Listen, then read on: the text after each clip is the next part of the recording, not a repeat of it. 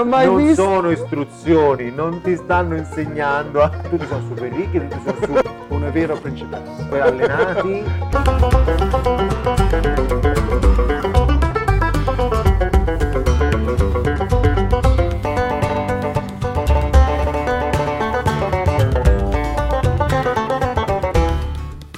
Devo parlare italiano, ho dimenticato oggi. No, perché non hai parlato per niente italiano oggi? Tutto il giorno inglese e basta. Poi in più sto guardando The Crown, che è una serie su Sì, Netflix, sì, ho vista. che è con un accento molto alto, posh, capito? So, when I speak English, I can speak like the Queen, capito? È un bel inglese. Ma No. un po' pretenzioso, un po' ridicolo, capito? Ridicolo addirittura. Ma io conosco una vera principessa. Dopo taglierà tutto. Allora No. ragazzi, prima cosa, grazie e benvenuto di nuovo. Grazie, grazie. Siamo super contenti, dopo la nostra prima prova è andata bene. Soddisfatti, Sì, soddisfatti. A grazie piccoli mille. passi, a piccoli Sì, sì. passi. Abbiamo pensato di cose da migliorare, ma prima cosa è non parlare troppo cazzate e subito, No. buttiamo subito giù Vai sull'argomento. Subito. l'argomento. So, questa settimana l'argomento è lo Bayer Rise e bici leggere, o Esatto. le leggerezze, peso, queste Bici cose. leggere elettriche. Che è un soggetto importante, perché nell'ultimo anno l'ultimo anno e mezzo, diciamo, 2 anni, è stato lanciato un sacco di diversi bici ultraleggeri. Sì. Lo Bayer Rise è l'ultimo. Sì, ora un sacco. No, qualcuna, diciamo, si è affacciata. Sì, un sacco. Forse perché per me è un sacco, perché Hanno fatto un po' di rumore, hanno fatto un po' di rumore, sono bici che pesano 4, 5, 6 kg meno rispetto all'equivalente elettrico, quindi motori più piccoli, batterie più piccole, hanno fatto appunto rumore per quel motivo lì, però alla fine stiamo parlando di appunto Orbea Rise, Specialized SL, Turbolevo SL, la Pieri Zesti. la Pieri Zesti che però c'era già e forse è stata Sì.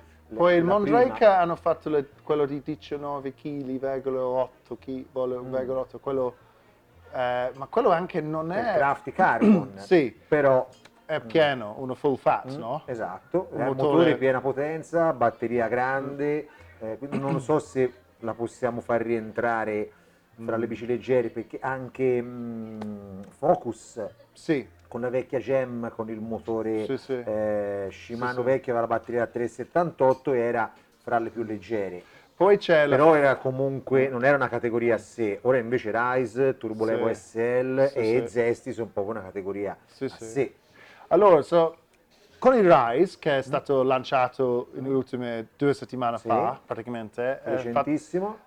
praticamente un sacco di rumore per 2 diverse cose. Uno è la leggerezza, 2 è che questo motore Shimano con l'RS. Esatto, depotenziato. Sì, depotenziato. Poi, guarda, Depotenziato. Facciamoci 2 risate anche sull'italiano Aspetta, di un Alex. po' di acqua anche oggi perché ho sudato tanto oggi. Oggi faceva caldo. Va bene, guarda, ce l'ho la felpa. Oggi fa freddo, si è messo la felpa, si è messo la maglia anche lui. Non Allora- per far contento me. Dicono c'è neve, Sì, ma si sente ma siamo in Toscana, non c'è neve mai. poca. Infatti sono stato richiesto di fare per un giornale un confronto delle bici, cosa devi fare per le bici elettriche, preparare per l'inverno. Sì, qua l'inverno. Dove vado a cercare l'inverno? Infatti il primo problema Quella è devo stata la cercare domanda, l'inverno, sì. Infatti l'unica cosa pensate, tieni i bici in casa per non raffreddare le batterie, le cellule. Sì, perché quello- gli fa male tanto il freddo. Sì, sì. Infatti, Cioè gli fa male, diminuisce la potenza, la che ho visto potenza ieri, della batteria. ho visto ieri. Si questo. vede più il freddo, soffre di più il freddo del caldo. Sì, infatti. Allora, comunque, discutiamo con Se un no altro. divaghiamo. Allora, praticamente, queste Obeya Rise Sì, sono 4 gambe, livelli. 4 livelli. Quello top è 9.899 euro, si chiama l'MLD, Ok. con 140 mm di Di escursione. escursione. Prima sensazione cos'è? Torniamo lì, noi siamo abituati, facendo parte del settore, conoscendo l'ambiente, i 9.000 e passa euro non ci spaventano più, non ci fanno notate della meraviglia nei nostri volti? No, perché siamo abituati appunto a bici da 9.000, 10.000, 11.000 euro.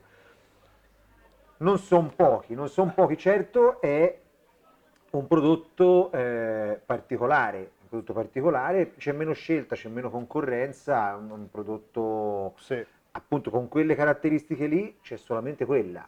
Poi ti serve, non ti serve, io ho tutta una mia idea legata all'utilità di quella tipologia di bici lì, la vedo come terza bici, come seconda, terza bici. Ok, non è il primo bici. Non come prima bici, a meno che tu non vada spesso da solo in bici. Ma peso, infatti, quello è un bel punto, pesano 16 kg, 2. Se sono veri, perché poi avranno pesato una taglia XS senza camere d'aria, senza niente. Hanno pesato? No, io non l'ho pesata ancora, ma il peso dichiarato di solito pesa. Dicono un M, dicono un medium. Ok. Il problema non pesano mai con pedali. Questa è la prima cosa che io sono sempre un po'... Devi mettere i pedali. Un pedalo... Quale pedale? Perché c'è differenza tra un pedale in magnesio da 250 euro, un pedale base... Che ce l'ho io, ce l'ho quelli, che sono buoni. Un pedale base da 50 euro che pesa una tonnellata. Questo è il punto.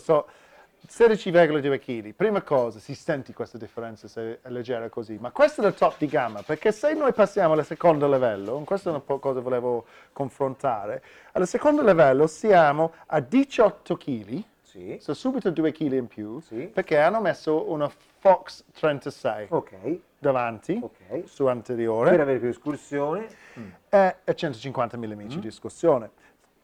Il prezzo è 8,999. Allora, la mia domanda è questa, ma se quello top di gamma ha meno escursione, è venduto solo su peso, no? Cos'è il punto di vendita di questa bici? Perché onestamente io sento, quando guardo solo la statistica, anche ce l'ho qui, guarda, siamo preparati questa settimana, anche abbiamo computer, posso confrontare subito, che faccio anche con i numeri, che faccio tu vedere anche le diverse gamme, guarda, c'è le diverse gamme qui, questa è la Limited, ok? Questa è la M-Team, e questa è la M10. E quella è la più economica. L'M20. La più economica è 5.999, sono 6.000 praticamente. Allora, onestamente io vado per l'M-Team, se vorrei provare, perché 18 kg, una forcella di 36, quello 36 Fox, mi sembra che fa più senso, no? Per il tipo di giro che facciamo, ma chi prende quello top di gamma? Non lo so, il cliente tipo per quel tipo, scusate il gioco di parole, di bicicletta, in realtà non saprei chi può essere, perché poi tutta questa differenza alla fine anche nel montaggio e le caratteristiche non c'è fra quella da 9.000, quella sopra, forse è un esercizio di stile, è una bicicletta, perché deve esistere anche la bici top di gamma. Ma quello utile non è il top di gamma, quello secondo livello. Ok, perché 150 mm si sente la differenza tra un 140 e un 150, se vuoi fare enduro però se vuoi fare enduro, a questo punto, visto l'offerta dei produttori di bici, secondo me loro non si stanno rivolgendo ad un pubblico che vuol fare enduro. Questo è trail. Chi vuol fare trail o mountain e non vuole il biciclettone da enduro, vuole magari un po' scettico sul passaggio dal tradizionale, ricordatevi, tradizionale non muscolare perché è bruttissimo, dal tradizionale all'elettrico, ha paura di fare questo passaggio.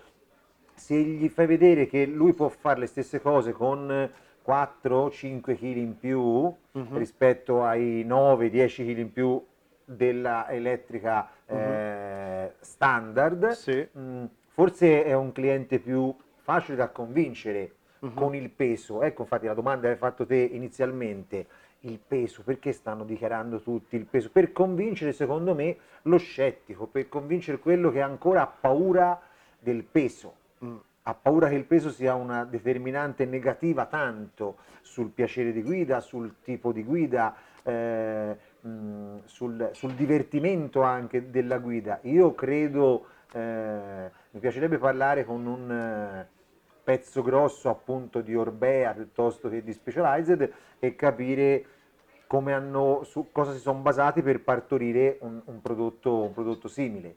Io credo sia proprio indagine di mercato, Sì. cioè, per convincere lo scettico. Scusa, mezzo tecnico, volevo capire se siamo buoni ancora. Sì. Siamo in cuffia? Siamo Sì, ancora sì. in cuffia? Sì, Bene, bene, 1, 2, bene, 3, bene. prova, Sì, bene. funziona tutto. Scusa, ragazzi, ogni tanto devo controllo. Quando abbiamo È l'accesso... è tutto improvvisato, la scaletta nostra è una scaletta per modo di dire, non è una scaletta Sì. vera, sì, perché poi ci si ritrova a parlare anche di altro.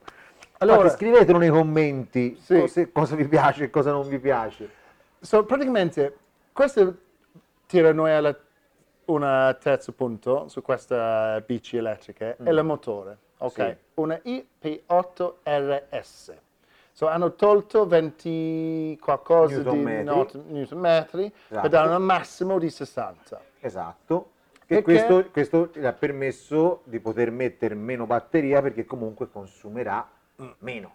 Una batteria di 360 watt hour che 2,1 kg di peso. Ok. Dove una batteria tradizionale siamo 3-4 kg di peso. Più o meno, sì. Hanno tolto 2 kg in questa maniera. Allora, un motore di... questo forse dove io ho un po' più esperienza sul motore che sono... dove hanno tolto la potenza, che in inglese si chiama nerfed. Nerfed.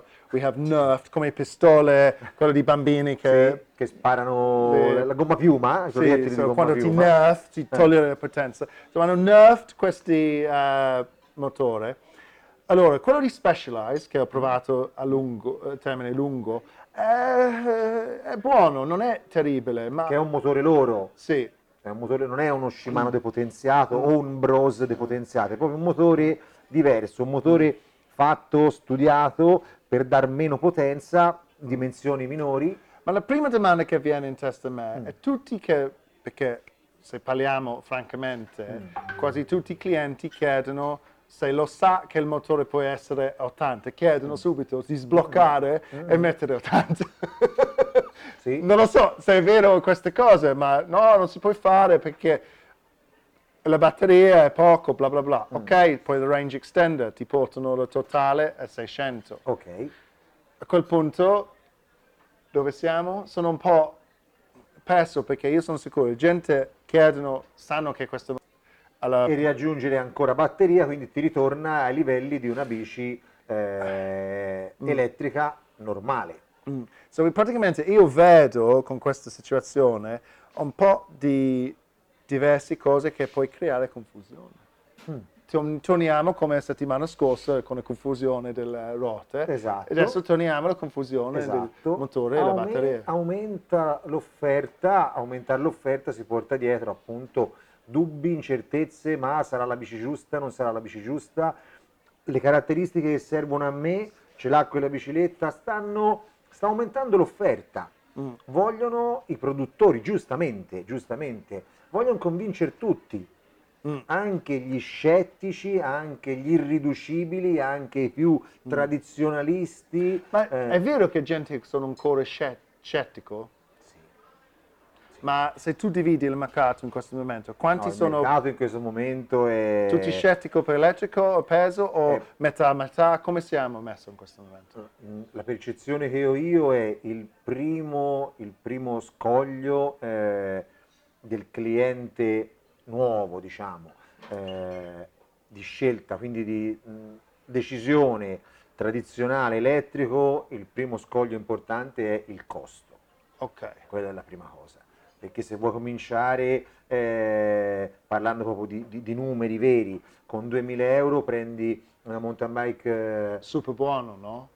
tradizionale, buonissima, non manca niente, forcella buona, motorisatore buono, reggiseno telescopico, cambio a 12 rapporti, a cui non manca niente. Wow, a 2000 euro. A 2000 euro circa. I marchi più concorrenziali, più con prezzi più concorrenziali siamo su queste cifre qua. La stessa bici con le stesse caratteristiche però elettrica vuol dire spenderne 4.000, Sì. più o meno, Quello è 3.500. una doppiaggio. C'è una forbice di 1.500-2.000 euro Sì. fra la tradizionale e lo stesso montaggio più o meno sull'elettrica, quindi quello non è una differenza da poco. No. Tolto quello, cominciano a pensare, quindi bene, non è più un problema la differenza di costo. Come la uso, con chi la uso, in quanti siamo, anche questo sembra, non sembra, cioè non lo diamo per scontato. Il gruppo è composto da 6 amici che vanno in bici insieme. Non tutti hanno lo E stesso... non tutti hanno la stessa bici, non tutti hanno lo stesso portafoglio, Sì. non tutti hanno la stessa anche curiosità, magari di provare l'elettrica. Se la compra il primo che compra l'elettrica di un gruppo di 6, è lui che si adatterà agli altri 5. Sì. Come la compra il secondo, quindi diventano 2 elettrici, 4 tradizionali, si divide il gruppo. Ah, dividiamo il gruppo? Esatto. Ciao amici. Più o meno sì, perché fai, le uscite saranno 2 uscite diverse, perché la bici elettrica ti permette In di quello fare di tanto cancellare di più. la bellezza di mountain bike e andare in gruppi. Esatto, esatto. Se torniamo... Che è uno dei problemi, scusate, poi oggi stasera mi piace chiacchiero solo io. No, non è vero. Che secondo me è uno dei problemi delle bici al centro della serata, cioè l'elettrica leggera. Perché la domanda È che mi troppo faccio unico. perché dico è la bici, la seconda bici o la terza bici? Perché un gruppo, rifacciamo il paragone con il gruppo di 6 amici, Sì. tutti elettrici con batteria almeno da 500, anche se ora da 500 è diventata piccola, quindi 6,25, 6,30, 6,50, 6,72, 700. Quello più grosso è 700 qualcosa di Specialized, mi Esatto, sembra. però con gli extended si arriva a 900, qualcuno è arrivato anche a 1000, cioè siamo proprio fuori controllo. Ma 1000 watt è tanto. Perché io considerare a 90 kg, io consumo Sì. più batterie confronto alla media. Sì, no, consumi più batteria rispetto a uno che pesa 80. Ok, va bene. Ma quando vado in bici, quelle batterie che uso normale, che sono tra 500 e 600, Sì. dopo 2 ore sono stanco. Sì. Anche con l'assistenza. Sì, certo ti stanchi. Con 1000 mi sembra che è esagerato. Perché vogliono usare più assistenza. Quindi perché? Proviamo a finire il concetto iniziale, l'argomento, no? Sì. La bici leggera, quindi con batteria più piccola, motore più piccolo e più leggera, ha comunque meno chilometri. Ok. Rispetto a una batteria da 6,25 ti dà la possibilità di fare meno chilometri, anche pedalando di più, Sì. comunque sei non sottodimensionato, non è l'aggettivo più indicato. Ma quando adesso quando ho provato io le bici elettriche leggere, Sì. ho sentito che le bici segue te, invece tu segui la bici. Ok. Hai capito il senso? Sì, la Se guida faccio è un molto- salto con quello di peso, Sì. io seguo le bici. Quando saltare con quello più leggero, io decido dove vado, la Sì. bici segue me. Ok. Che è una diversa sensazione. Certo, è un diverso modo di guidare. Perché il discorso che facevo prima? Ti ricordi quando provammo, che erano 2 o 3 anni fa, la Zesti? Sì, i zesti ho portato da te per far capire Esatto. com'è. Sì. E andammo un pomeriggio insieme a provarla con la batteria 200. 250 mi Sì. sembra, facemmo niente, pochissimo, Sì. pochissimo. Eppure pedaliamo tutti e due, a tutti e due piace pedalare, ma quel giro lì fatto insieme a un altro amico con la batteria da 500, per quanto tu possa pedalare forte, per quanto ti possa impegnare a pedalare, Io ho sentito comunque lui avrà sempre il serbatoio Sì. più grande del tuo. Io ho sentito quando sono andato con quello bici elettrica in test che ho avuto, l'Isesti, quando sono andato con quello, e ho sentito quando loro sono con bici che hanno più batterie Sì. o più peso, ho sentito come un imbarazzato, nel senso sto andando lento, Sì. ma sono in bici elettrico. Aspettano per me, sono diventato una cosa un po' concorrente, che io posso stare con loro, che loro fanno male, io sono al limite quasi sempre, anche in rocket mode, perché quello hanno quello mode più alto si chiama rocket mode. So, è ancora sì, torniamo al punto che abbiamo già detto prima, che di queste bici ultraleggeri elettriche sono per gente che piace andare da soli. Secondo me sì. Punto. Secondo me sì. Pausa pranzo, finestra corta, poco spazio. Con la bici tradizionale riesco a far poco perché ho poco tempo. Mi piace comunque il piacere nella guida che mi dà una bici leggera. Ecco, perfetta, arriva l'elettrica ultra leggera. Sì. In compagnia la vedo male farla legare con gli altri. Ancora sono troppi pochi sul mercato per giustificare tutto il gruppo a avere. Sì. Forse se è un gruppo di specialisti che piacciono la macchina Specialized, sei sponsorizzato, non lo so, come puoi immaginare. E tutti hanno lo Turbo Levo SL, ma significa che tutti sono super ricchi. Perché... sì, tutti sono super ricchi, tutti sono super allenati, cioè sono tutti sullo stesso, soprattutto sono tutti sullo stesso livello, perché poi il problema grosso secondo me è quello. La bici elettrica ha pareggiato molto, ok? La bici tradizionale, quello allenato se ne va, quello non allenato rimane in fondo e fanno due giri diversi poi alla fine, perché quello allenato può fare 50 km e 1500 metri di dislivello, quello non allenato non li fa 50 km e 1500 metri di dislivello. La bici elettrica ha dato la possibilità di fare praticamente gli stessi giri a tutte e due. Okay? Se però mi metti il vincolo, l'ostacolo della minor capacità della batteria, quindi poter fare meno chilometri, meno dislivello, giri più corti, hai ricreato una disparità. Sì. O gente dice metti il range extender, ma a quel punto sei lo stesso peso come un bici normale, con un motore che è meno potente. Più o meno. Sì. Non c'è senso. Quella però è furba come cosa. Perché? Perché quando la uso da solo, la uso senza extended, quando sono in compagnia, se gli altri hanno boost la batteria, extender. Esatto. Quello non è poter cambiare le caratteristiche della bici in corso d'opera, no? Decido domani sono da solo oppure sono con un altro con una bici come la mia. Ma il motore è più... È comunque meno potente, ma è una coperta corta. La bici perfetta non esiste. Le bici fortunatamente vanno tutte molto bene, non c'è più la bici sbagliata, come poteva essere ma è interessante di entrare nel mondo di queste aziende che creare queste bici perché stanno investendo. Stiamo parlando di tanto soldi per creare nuovi prodotti.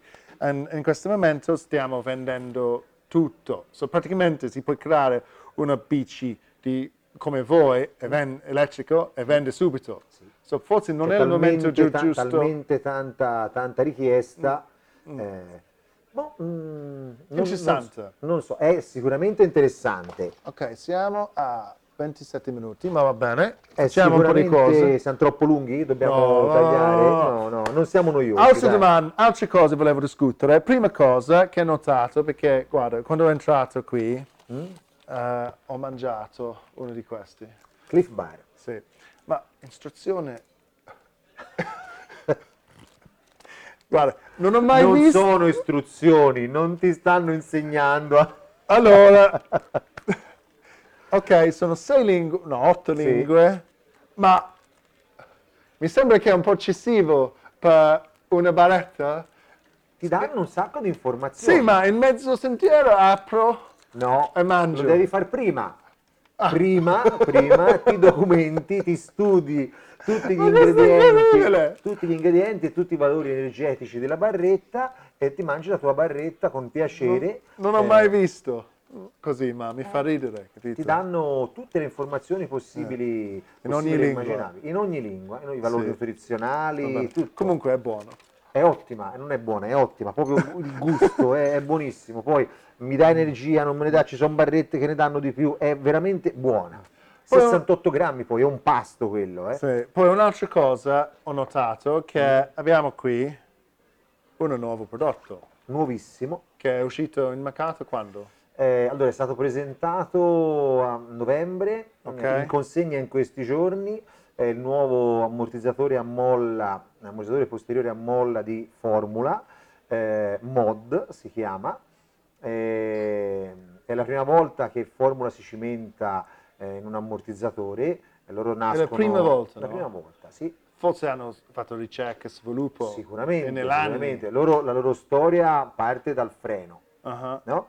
Poi dal freno hanno aggiunto la forcella, hanno aggiunto le ruote, hanno continuato a sviluppare il freno e ora si sono buttati nell'aftermarket con questo ammortizzatore a molla che sulla carta è un ottimo prodotto, sono sicuro. Poi in mano si vede segue lo stile di Formula, cioè tutta la formazione della condizione. Esatto. Onestamente in mano non è super peso. Non è assolutamente pesante. Non si può capire. È un ammortizzatore in linea diciamo con la concorrenza, con delle caratteristiche leggermente diverse, ha il CTS come la forcella, hanno fatto tesoro dell'esperienza appunto maturata con la loro forcella, la 33, da cross country la 35, poi sostituita dalla Selva L. Questo è aftermarket. Aftermarket, in questo momento sì, non fanno più. Quanto viene? Un po' più di 800 euro circa. Quello in linea con l'altro aftermarket? In linea con gli altri, esatto, in linea con gli altri. Allora, parliamo di questa un'altra puntata, no? Sì. Con un po' di confronti di diversi modi, esatto, per capire fra i diversi aria, molla, le differenze, ma proprio nell'uso, non... Ok, per quelli che vuole vedere, ti metto un po' di grafiche sopra poi per capire, ma... Allora, comunque... Abbiamo fatto un po' di diverse discussioni qui. Questa volta abbiamo deciso di stare un po' più su un soggetto invece di 10 come l'ultima volta.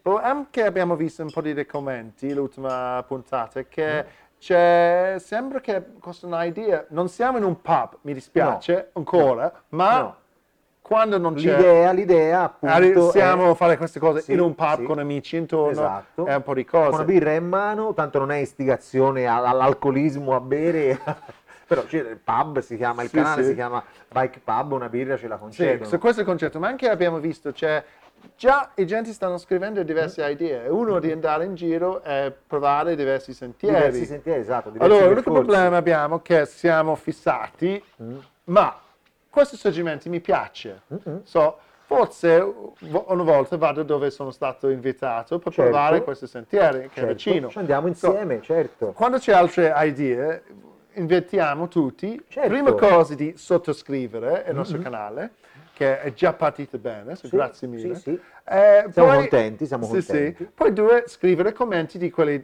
punti di discussione, volevo sentire, tutto, no? Perché così siamo... fornito con le vostre idee, perché ho visto che la inspiration, non lo so come si dice questo in italiano, mi manca la parola, ma che abbiamo messo per voi anche diversi prodotti. Poi ho avuto l'idea anche, ma troviamo anche per Natale un modo di dare un premio a qualcuno che sono sottoscritti e condiviso le nostre cose, fa un commento e regaliamo qualcosa al pubblico. Forse la prossima puntata facciamo queste cose, no? Fai attento per queste cose e vediamo, sulla prossima puntata, no? Perché no?